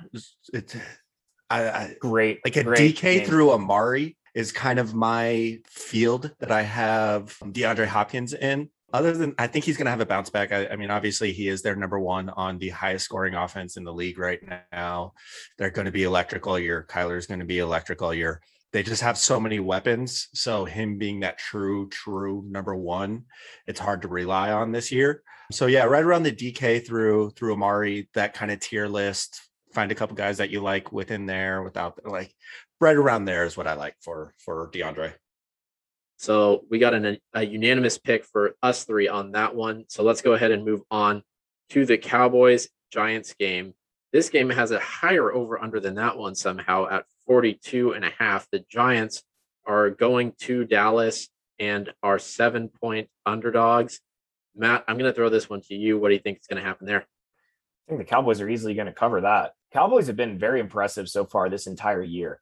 After that first game against the Bucs, I thought it might have been a little bit of a fluke just because they had 4 turnovers. And it seemed like, I mean, even the 2 interceptions they had against Brady weren't even Brady's fault. They were like off the hands of Leonard Fournette and whichever other brick-handed running back came out of the backfield for him.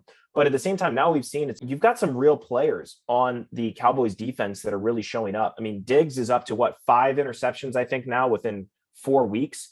So he's really stepping into a playmaker for the Cowboys. So I think the problem, which makes it so difficult to play against the Cowboys, is they're able to they're combining the best of their offenses under Dak over the last like 4 or 5 years. When Dak first came into the league, it was all ball control. It was pound the ball with Zeke, great offensive line, control the clock, play it safe, wear out the defense. Dak would make timely throws. Now they can do both. I mean, you couldn't run against the Panthers until the Cowboys just ran for like over 150 yards against them. I think it was actually 170 against them last week, and they completely controlled that entire game. I think the Cowboys are in a great spot where they have two very solid running backs. Zeke has shown up hot the last couple of weeks ever since dropping a dud against the Bucs week 1, which it's against the Bucs. Got to forgive him for that. But Tony Pollard is opening up an entirely new dimension out of the backfield alone. Where some people may be disappointed in this Cowboys offense is that since they have not been as pass happy as people were expecting, I actually think there's somewhat of a disappointment in fantasy from a pass catching standpoint, as well as where you drafted Dak. And that's nothing against them, because I think Dak has played like one of the best quarterbacks in the league up until this point so far from an NFL standpoint. But I mean, CeeDee's had 2 down weeks in a row. Amari had that 1 deep touchdown catch last week. But outside of that, he had 2 completely bomb games in weeks 2 and 3. So heading into this game, it's a divisional game. I'm not expecting fireworks. I just think the Cowboys are going to smack down this, and this could easily be like a 30-17 type game. Yeah, on this game, I definitely have the Cowboys as well, too. The Giants, again, are just a streaky team. They beat a very, very streaky Saints team last week. I just don't think that they're the real deal. As far as the over-under goes, it's always very interesting when it comes to divisional games. So I think I'm going to take the over on this one. The firepower, the weapons that the Cowboys have is just, it's so real. They're so good. CeeDee, Amari, Zeke, Tony Pollard opening up, like you said, Matt, a completely different lane. A cool little stat that I saw too is even though that the Cowboys are 3-1, they are 4-0 against the spread right now. So they're a pretty comfortable team to bet the spread on. They're also the 3rd ranked offense in total yards and 4th in points per game. So they're good. They're scoring right now. They're locking up. They're playing good defense. Yeah, I just think the Cowboys handle the Giants this week. So start all your Cowboys. As far as the Giants go, you could really throw in Saquon right now and feel confident that he is back, if not very, very, very, very close to being the Saquon of old, the Saquon that we all know and love. As far as pass catchers, with Trayvon Diggs out there, I'm not too excited about them at all. I don't think Daniel Jones has a great game. If he does, he's going to have to do it with his legs. So Giants side, I'm kind of sticking away, except for Saquon. For the Cowboys side, go ahead and throw them in. One thing that from a pass catching standpoint of the Giants, only point I'd like to throw in here is just watch Kadarius Toney, because he had a pretty solid game last week. Part of that, I'm sure, is still because Sterling Shepard is banged up with that hamstring injury, but Toney looked solid. So depending if he's able to assert himself into the offense here again in back-to-back weeks, that could cement a role for himself moving forward. And Daniel Jones has actually impressed over the last couple weeks. And so if that's going to be the case, he's a sleeper to watch. If you have an extra bench spot and you need a receiver, feel free to just pick him up and just watch this week. There should be some points scored. I'd watch for him. And I think after last week's 6 for 116, I think you could probably confidently throw in Kenny Golladay as well. So I'm going to go ahead and super reluctantly take the Giants +7. Man, you're going hard on this underdog thing, aren't you? Damn. I have a damn theme, dude. You're on full tilt from getting screwed by the Lions, Going for it. Jake and I seriously need to have a water bet just on the record of we should all just have a water bet going on the record of who gets the most I'm picks. pretty sure me and you are completely opposite right now. You and Except for I like 2 so picks. far have agreed on, I think, maybe 4 or 5 games so far out of the 15 that we're going to go through. We only have 2 more after this. So I'll do a water bet with you, Mike. all right, we got it, dude. Yeah, one of us is going to have a good week. One of us is not.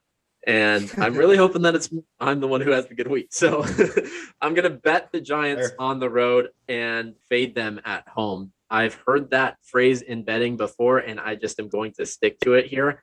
This is a divisional game. They're getting 7 points. It's a high over-under. That means that they're going to be putting up points as well. And just like you guys said, I do have a lot of faith in all of these fantasy options. Obviously, I own pretty much every Cowboy in our league of records. So I have Dak, I have Zeke, I have CeeDee, I have Tony Pollard. Don't tempt me. I'll go pick up Dalton Schultz. There is a lot to love about the Cowboys and how they have been playing. I honestly am rooting for the Cowboys for the first time in my life, and it is largely because of fantasy. But for the first time in my life, I actually enjoy watching the Cowboys play. I think that this team is not just hype. All of my life, they have been just hype since before I can remember, you know. I was born during their last Super Bowls, but I don't remember them. So anyway, the Giants +7. I think it's a safe bet. I think that the over is also a safe bet. 52.5. That's fine. To go on to Matt's point about CD being a disappointment, I would agree. I expected a lot more out of him. I drafted him personally above Amari Cooper, just thinking that he was going to have that breakout sophomore season. I drafted several guys with that in mind, like Justin Jefferson, even though he pretty much already broke out as a rookie. I know, Matt, you did the same with Brandon Ayuk, and that didn't really work out. I did the same thing with Jerry Jeudy. He looked good, but then immediately got hurt. So that's definitely a key thing that people look for in fantasy when it comes to wide receivers that hasn't played out perfectly this year. But I do think that CD is going to have better games ahead of him. He was good in 2 games as well. He had 1 true boom game, 2 true bust games, and 1 game that was just kind of middle of the road consistency wise.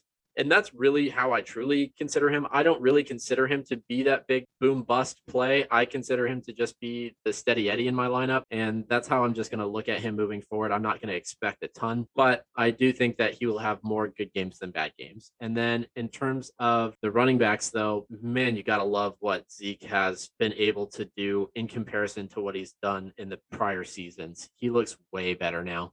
On the other side of the ball, honestly, Saquon is looking a little bit better now. So that's good to see as well. And pass catching wise, you guys have kind of already touched on those. So let's go ahead and move on. If the Bills going to the Chiefs, and the Chiefs are the favorites by 2.5 points. And this is the highest over under of the week.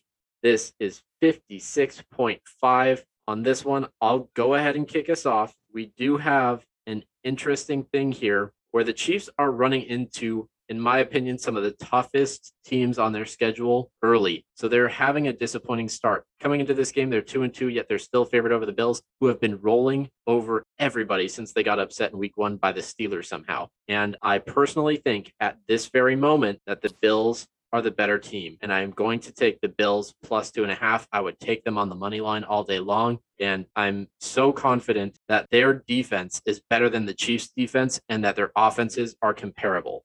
So I can't really wrap my mind around saying that the Chiefs would be the better team. I would say that that would just be going off of what everyone's expectations are. So really, I don't understand why they're favored outside of the fact that they're at home. Other than that, points of emphasis would be that the Bills are covering on spreads like crazy. The Chiefs are not. So the Bills 3-1 against the spread. Of course, they laid that egg against the Steelers, and then not an egg, but a dud. And then the Chiefs are 1-3 against the spread. So everyone has these high expectations of the Chiefs, and only once have they covered so far this year. Over under wise, I do think that it's going to be a high scoring affair. The Chiefs aren't going to be able to stop anything, and the Bills are going to a little bit, but they can't do enough to stop both Tyreek and Travis Kelce. One of them is going to have a game. That's how it always works out for the Chiefs. And, Clyde Edwards-Helaire, he's been doing better. So I have a little bit more faith in him. Do I have that much faith in him going up against the Bills? Not necessarily, but I do think that he's an okay start. I wouldn't aim to have him in my lineup. If I could pivot, I would. I've been trying to in some leagues. Bills wise, man, Emmanuel Sanders, like you said before, Stephon Diggs, of course. There's a guy in our league that has Josh Allen, Stephon Diggs stack. I'm very jealous of that. That's just a high flying offense that you want a piece of. And personally, I went and grabbed a piece of that offense by picking up Dawson Knox, who I expect to continue kind of being like a Robert Tonyan type of player that we saw on Green Bay last year, where he just was the tight end. He didn't get a ton of yardage, but he got those touchdowns. And that's really all you can ask for when it comes to a fantasy tight end. If you're consistent at touchdowns, that's going to win you some weeks. So yeah, that's my thoughts on this game. Let me throw this one over to Matt.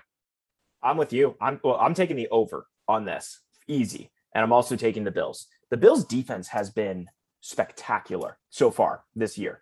You got Tre'Davious White. You got a lot of good people on that team that I think what they're going to be able to do is not cut the Chiefs off by any means. I mean, Patrick Mahomes, I want to say he's on pace right now for 60 passing touchdowns. You can't stop Mahomes. But when the Eagles last week were able to go the entire game without ever having to punt, that's a concern. Because I'll take the Bills offense over the Eagles offense any day of the week. And on top of that, if that's the case right there, then guess what? I'm going to take the Bills here to cover as well as the over here, because I don't think the Chiefs can stop anyone right now. Not on the ground, not in the air. And I know that it's on the road and it will be a vibrant atmosphere. I mean, I believe Sunday Night Football in Arrowhead, it's going to be loud. But I think the Bills are going to have a point to make. They still remember losing in the playoffs last year. And I think they're going to come out and give everything they have. And the Chiefs are kind of just stumbling along, trying to piece the team together a bit. So from a fantasy standpoint, start everyone. start everyone in this game that you have a piece of, because this could easily go 60. This could even go 70 points. I don't see anyone stopping anyone, really. Yeah, well, you guys hit all my points, so there's not really much that I could say. I was going to talk about the spread. The Chiefs are just terrible against the spread. They're 1-3 against it right now. The Bills are 3-1. Another cool stat that I like, I mean, granted, they did just play Houston, but the Bills right now, ever since week 1, are 118-21. So, and then another question I had, Matt, you just touched on it. Who's a better offense? I mean, who do you like more as far as a team, offense, everything? The Bills or the Eagles? Everybody's going to say the Bills. The Eagles just Jalen Hurts put up 387 passing yards against the Chiefs. If you don't think Josh Allen can do that, if you don't think that offense is going to be buzzing, the Bills, besides the Cardinals right now, are, in my opinion, the best team in the league. They're just firing on all cylinders. Josh Allen is insanely good. They have weapons all over the place on that Bills side. As far as fantasy standards go, I love the over in this game. Like Matt said, I think this could be really like that same Chiefs Rams Monday night game, like 2 years ago, whatever it was, when it was 100 points. I don't think it's going to be that wild, but it's going to be a barn burner. It's going to be a shootout. The Chiefs are just so electric. Patrick Mahomes is just so good that he's going to put up points. Tyreek Hill, Travis Kelce, start all the weapons over there. Bill side, same thing. Even Cole Beasley, as far as a deeper start, there's just going to be so many yards, so many points being scored in this game.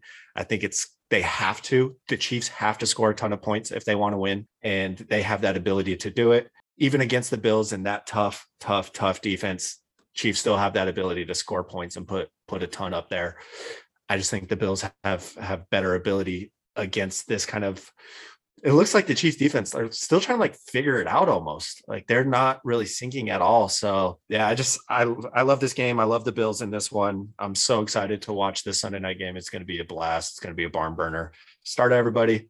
Take the Bills, take the over. You'll be pretty happy. All right, and let's go ahead and move on to the last game of the week, Monday Night Football. We have the Colts going to Baltimore to face the Ravens, and the Ravens are 6.5-point favorites at home. The over-under is 45, and we're kicking it over to Jake. Jake, tell me what is going to happen when the Colts visit your Ravens.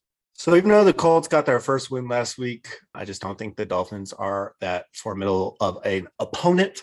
So I'm going to take the Ravens on this one. Absolutely love them. I don't think the Colts are going to be that good. They're pretty injury-ridden right now. Carson Wentz does look a little bit better as far as fantasy standards for that Colts side. Jonathan Taylor, obviously, you're starting him. He's not going to have the Dolphin-esque type game that you just had last week with him. But another player that I like for that Colts team is I actually like Mo Alley-Cox a lot. Carson Wentz likes tight ends. The Ravens are not really good guarding the tight ends. That's their really one big weakness that they have on that defense. And we saw a hyper target of just a big ass human being of Mo Alley-Cox. So look for him on that side if you need a streaming tight end. As far as the Ravens side go, I love the receivers this week. Obviously, Hollywood Brown. I think you can flex in or double flex in Sammy Watkins as well, too. The Colts are not great against the wide receivers as far as fantasy goes. Obviously, you're starting Lamar Jackson at any point and every point that you can.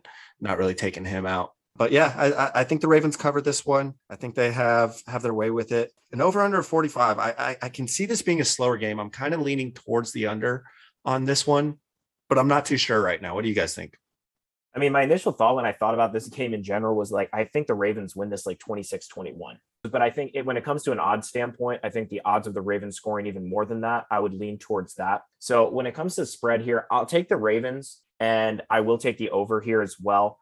I think Lamar is really starting to figure out a lot of his passing game more than I was even anticipating heading into this year. And moving forward too, it looks like this game, there's potential for Miles Boykin and Rashad Bateman, their first round rookie that they drafted this year, receiver, to play. So I think Lamar is going to start to get a couple more weapons even back on the field here. And I think the Colts play a stubborn game and keep it respectable up until maybe the mid third to the late third. And then from there, the Ravens just kind of break things open, kind of similar maybe even to how the Cowboys and Panthers game went. It was competitive until it wasn't. So that's kind of how I'm projecting the flow of this game to go. But I do think the Ravens are going to be able to make a deep shot. I could see Hollywood keeping his streak going here. You just have to put so much emphasis on stopping the run game for the Ravens that all of a sudden Hollywood speed's just able to break down the field. And Lamar's actually hitting on those. So depending on which gloves Hollywood wants to wear this week, whether they're the stickies or the slippery ones, there could be a chance, that he keeps up kind of this streak here going on. So outside of that, yeah, I pretty much agree with everything. I like if Jack Doyle's still out, I believe in Mo Alley Cox. I like Michael Pittman a lot on the Colts side, simply because he's just so involved. He's getting like almost 30% of the team's total targets right now. Carson Wentz, they've almost scored on 3 different touchdown passes so far. So I think it's bound to happen one of these weeks. And so I do believe that there is going to be something to kind of just pull back. And I think things will start to balance out a little bit. And as I say that, Jake's laughing because that's kind of been the story of my entire fantasy team and a lot of players that I've initially drafted. Calvin Ridley, Terry McLaurin had a couple off weeks here and there. And that semblance of just like explosion just hasn't quite been there the way I've been hoping for. But I'll take 10 targets, especially in a game where I believe the Colts are going to be trailing. So outside of that, yeah, you're going to start Taylor. Watch Nyheim Hines. He got a little banged up last week, so we'll see whether he plays or not. If he does, I feel pretty good about him in a full PPR league if you need like a deep flex shot, because I do anticipate the Colts trailing. So he should be good for a couple dump off passes. Yeah, I see this one a little bit differently, and I am going to stick with my theme. I got the Colts, 6.5 points. I'm just going full steam ahead on that one. And Jake is dumping water on my head virtually right now. Jake, you want it? You want it? I do. Big time. Okay. I want this one bad. Oh, man, dude. I got 3 on this episode alone. But, all right. So I had 5 over the past 2. So I think I had 1 going into this and I lost that one. So I'm not feeling good about accepting 3 on a week that I am full bore underdog city. But I have the Colts getting 6.5, and I'm just going to take it. I do think that they are going to keep it respectable, and I don't think that it will slip away. I think it's going to end respectable. I don't necessarily think that they will win, but I think that it'll be respectable. I think that Carson Wentz, he's talented. Is he good consistently? Not really. But do I think that the Ravens defense is the Ravens defense of old? No. Do I think that they have a true ability to stop the run? No. So for that purpose, I think that Jonathan Taylor is going to have a really good game. I don't think that Marquise Hollywood Brown is going to wear his slippy gloves like Matt referenced. I think that he'll be able to catch the ball, so I like him in this one. Of course, I like Lamar Jackson and even Latavius Murray. I think that he's going to have a good game. So all in all, I really like the options here personally. I just feel like the Colts are one of those teams where people have written them off. Ravens have been keeping games close, and I think that it's going to be another one just like that in this one. But Jake, I'll take you up on that other water bet. Let's go. Mike, you're either going to have a really awesome day or you're going to have a really terrible, not fun day. Dude, on Sunday. Imagine how big brain I'm going to feel when I come out with 11 or 12 of these right. I hope for your wallet you're right. Imagine how small brain I'm going to feel when I get like 6. You guys are just dueling for 2nd and 3rd place right now, so. That's cute, man. That's cute. I don't know. Check the scores. All right, guys. That wraps up this week's slate of games. Just a quick note while I'm editing here, Calvin Ridley and Russell Gage both aren't making the trip over to England for the game against the Jets. So note that when betting that one. And also, here's just a general PSA from Matt and I. Our job here is we're taking stances. So for this, I'd like to make a point that a lot of these things, as when I say I like the under, I like this spread, as I'm moving into this weekend and I'm looking to make some of my parlays closer to the actual weekend when we get more practice reports, results, things like that, I'm going to be looking at doing a lot of alternate spreads on a lot of these games because there's a lot of them that are just up in the air and I'm not comfortable with a lot. So that's just a point that I'd like to make. As we're kind of walking through some of this, that's kind of been on my mind as I've been looking at all these games. So if there's something that you're not purely comfortable with, look at buying up the spread or buying down the spread just a little bit, buying some points to kind of keep things within a little bit more of a comfort zone there. And play around a little bit with some of that. We already went over some round robin strategies. We got some teasers that you can work with. And this week just kind of seems like one big cluster. You know what? Yeah, while we're in the mode of PSAs, just go ahead and pick the games that you actually feel confident with. No one's holding a gun to your head and saying you got to bet every game. Don't. You shouldn't. That's not the way. Professional bettors are looking to get it right 60% of the time. They're going to do that by picking the games that they feel really, really strongly about and avoiding the games that they think are too much of a toss-up. I personally have been running this podcast now for just a few weeks, and I can tell you that my picks are pretty much 50-50 because I'm forced to pick every single game. The bookmakers are really good at picking lines. You're not going to beat them on everything, but when you feel like you have a significant advantage, that's when you make your move. If you don't feel like you have a significant enough advantage, think about doing a teaser. Think about doing a round robin. Think about doing a parlay with that alternate spread, something that gives you that advantage against the book, because not every line is going to go your way and not every game is going to go your way, but you want to do everything in your power to help yourself make the best decision, not just on pride of getting the most picks, but protecting your bankroll. So that's a great point of emphasis there, Matt. And I'm glad that you mentioned it because I've been meaning to as well. I just haven't. So can I jump right? One last little resource here that I've been looking at too, which has helped quite a bit, is I highly recommend checking out this guy named Dr. David Chow. He was the professional team surgeon and doctor for the Chargers for about 15 years. So obviously being on the Chargers, he saw more injuries than any other NFL team that exists, right? Because that's what the Chargers are good for. However, he has put together a Twitter account called Pro Football Doc. And it's a great resource to check out because he gives all this info for free. So especially if there's a game where you're a little bit concerned and you're not sure how to lean, I like to use him as kind of a tiebreaker sometimes leading up to Sunday, because he'll analyze every position on the field, both offensive, defensive, on both sides, and give a judgment based on how many injuries are affecting that team. And it can be a good variable to kind of throw in when you're making those hard picks. You know, you've got the home field advantage, but then you also have the injury advantage. It's just a good resource sometimes to check out if you need a little bit of a coin flip to help you lean any given way. Sweet. Class, I hope you are taking notes, but let's go ahead and move on to the Limitless Universal Best Bets of the Week. You've waited all episode long. Well, now it's time for the Limitless Universal Best Bets of the Week. All right, guys, you need to take Washington football team +2, Packers -3, Cardinals -5.5, Bills +2.5, and take that Bills Chiefs over of 56.5. Bet them individually, bet them in a parlay, bet them in a teaser, whatever you feel most comfortable with. Thank you so much for listening to this episode of the 2-Minute Drill Podcast Limitless Edition. We are so thankful that you listened to the podcast this long. If you did, I know you liked it. Share this with your friends, especially if they are into bets and fantasy. Share with your league mates, whoever is going to watch the games with you, all that good stuff. Leave a review if you haven't already. We would all greatly appreciate it. And with that being said, enjoy this week 5 slate of games in the NFL. I hope you are wildly successful with all of your bets. Follow the podcast if you haven't already so you never miss an episode, and we will see you next week. Peace.